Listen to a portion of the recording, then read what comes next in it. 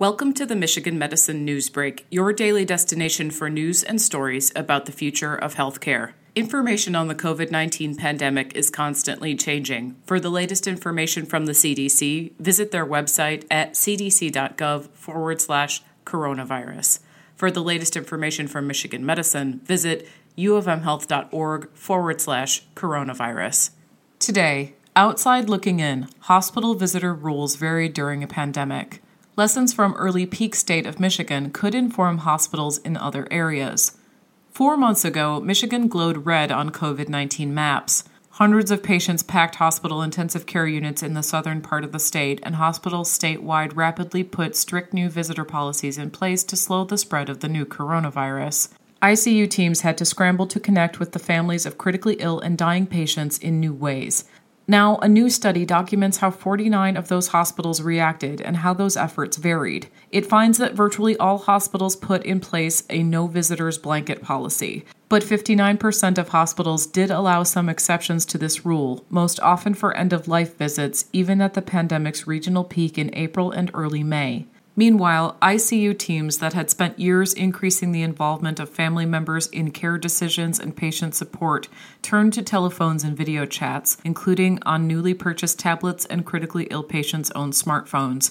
The new findings may hold lessons for hospitals in current and future COVID-19 hotspots as they try to strike a balance between safety and human connection. The study, performed by a University of Michigan team, appears in the American Journal of Respiratory and Critical Care Medicine. The authors say that as the pandemic continues, more studies are needed on how visitation and communication changes affect patients, families, and care team members, especially when patients can't communicate by themselves. They also point to the potential for restrictive visitor policies and virtual presence options to widen already stark health disparities.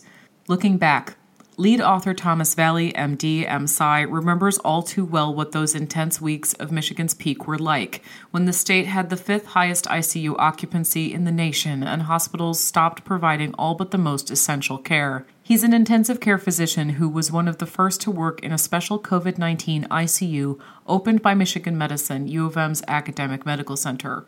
On his first day, he took care of a patient who was clearly about to die and whose daughter might have been able to come visit under Michigan Medicine's policy, but the daughter didn't want to risk exposure, so Valley found himself holding the patient's smartphone so the daughter could see her parent.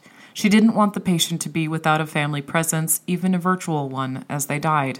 Talking with her was one of the most difficult things I've ever had to do as a physician, and I can't imagine what her family and so many others affected by this situation are going through, he says. Quote, conversations with families about critical care and the end of life are never easy, but it's so much harder to have them over the phone. For instance, I never thought about how important nonverbal cues are to these discussions, end quote. This experience is what prompted him and colleagues, including U of M medical sociologist Katie Hauschild, Ph.D., to perform the study by surveying ICU leaders in hospitals in urban, suburban, and rural areas across the state by phone and computer in April and May.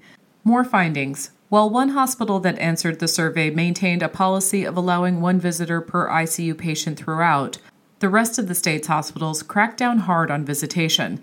19 of the hospitals surveyed were not allowing any visitors, without exception, at the time of the survey. Of the 29 hospitals that allowed exceptions, 15 let visitors in to see patients at the end of life only. In another 13 hospitals, there were a few other exceptions besides end of life, including births, surgery, and pediatric patients.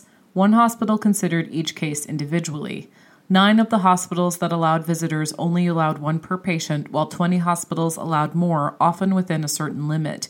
A few hospitals required visitors to wear personal protective equipment or test negative for COVID-19 before coming to see their loved one. More than 80% of the hospitals changed the way that ICU clinicians communicated with family members of critically ill patients. For the 17 hospitals that provided information about exactly what had changed, most said they were focusing on telephone, but 6 had started using video conferencing.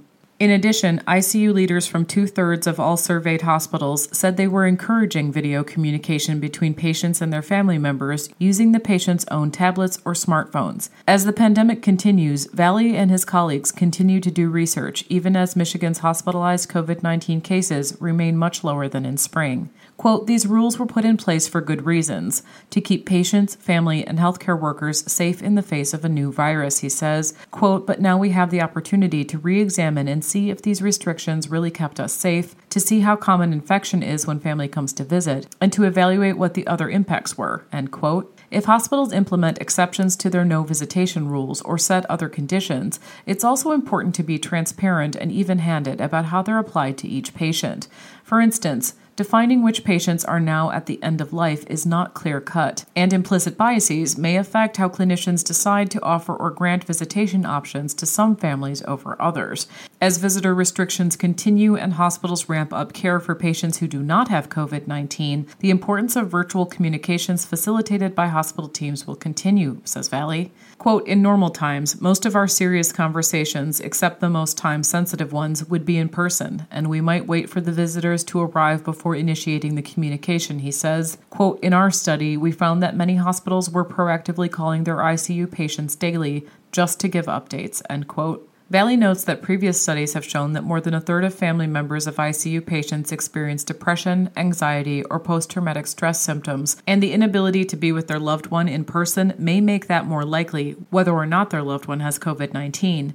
The same may be true for care team members who are used to speaking with families in person, especially if they need to communicate to a family member they've never seen that their loved one is near the end of life and discuss their wishes. The study was funded by the National Institutes of Health. Valley is an assistant professor of internal medicine at the U of M Medical School and a member of the U of M Institute for Healthcare Policy and Innovation and the Center for Bioethics and Social Sciences in Medicine. Hauschild, who recently completed her doctorate in the U of M Department of Sociology, is now a postdoctoral fellow in the VA Center for Clinical Management Research.